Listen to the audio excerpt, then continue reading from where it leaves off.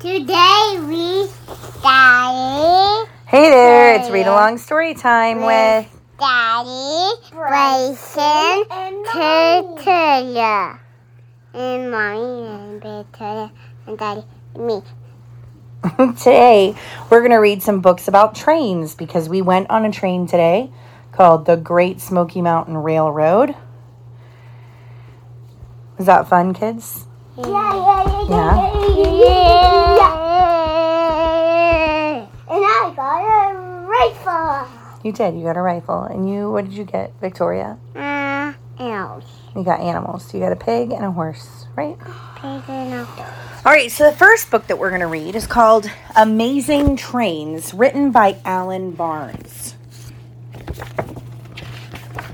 And this is the story about how trains came to be and how they were created. Okay? Now, look, here's the first picture we're looking at. And there's mountains in the background. And we talked about mountains yesterday. Are these the Smoky Mountains there? No. No. How do we know that, Bryson? Because there's snow on it. That, very good reason. Another reason is they're pointy and craggy, like we learned in the mountain book. So are these younger or older than the Smoky Mountains?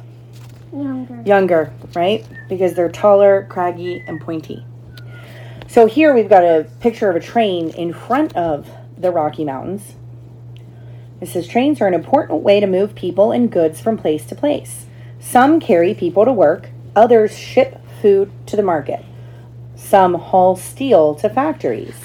Today, trains move with amazing speed. They are pulled by powerful engines, but the first trains were wagons pulled by horses, and they moved very slowly. Oh, here's a picture. So here they had, looks like they've got a carriage and a carriage and a carriage, all followed by a wagon, or all led by a wagon. Then engines were built to pull trains. The first engines used steam to move trains along tracks. The trains were mostly used to move goods. They could move as fast as horses. The first steam trains to carry people were in England. On these trains, people sat in open cars. Each car looked like a stagecoach. These trains were the fastest way for people to travel. I'll be back. Steam trains. He went to get his water. Steam trains moved things quickly. These trains were called locomotives. Locomotion means to move from place to place. Steam trains could pull a train with many cars. Soon there were steam trains in the United States too. A steam train named the Tom Thumb raced a horse and lost. After that, trains were built to move faster. Many tracks were built across the United States. One railroad company built tracks from east to west.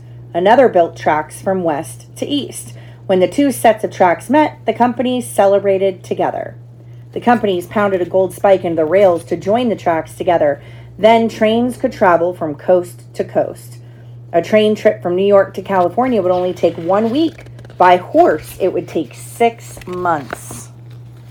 So they were going a lot faster. Look at this old-time picture with the old engine and rail cars.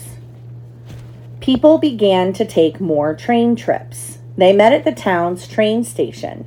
A conductor helped them into the cars. People sat closely together in rows. Most cars had roofs and open windows. We had a roof and open window today, didn't we, on our train trip? It took a lot of work to keep the trains moving from town to town. Some workers built the railroad tracks. Others kept the trains running. The engineers kept the trains going full speed ahead. Soon, better cars were built for trains that carried people. We'll do that one next. George Pullman helped build sleeping cars. They gave people a place to rest. Then people could take longer train trips. Then engines were built to pull more cars and carry more people. Engines were also made to move even faster than before. Soon trains could move mail, people, or food in a short time. Today, there are very, very, very fast trains. They are called bullet trains. They speed along at 180 miles per hour. That is about as fast as a moving bullet. Both Japan and France have bullet trains. Many people take them instead of driving. For the longest trips, some people ride bullet trains instead of flying. I took a bullet train in France. And I think, let's see when this book was written. It was been 1998, so because there's one in South Korea now too. So this is an somewhat older, outdated one. We'll do that one soon. Trains are changing all the time. They are being built to move faster than ever. They are being made to carry more and to give a smoother ride. What do you think trains will be like in the future? Okay. The end. Thanks for joining us.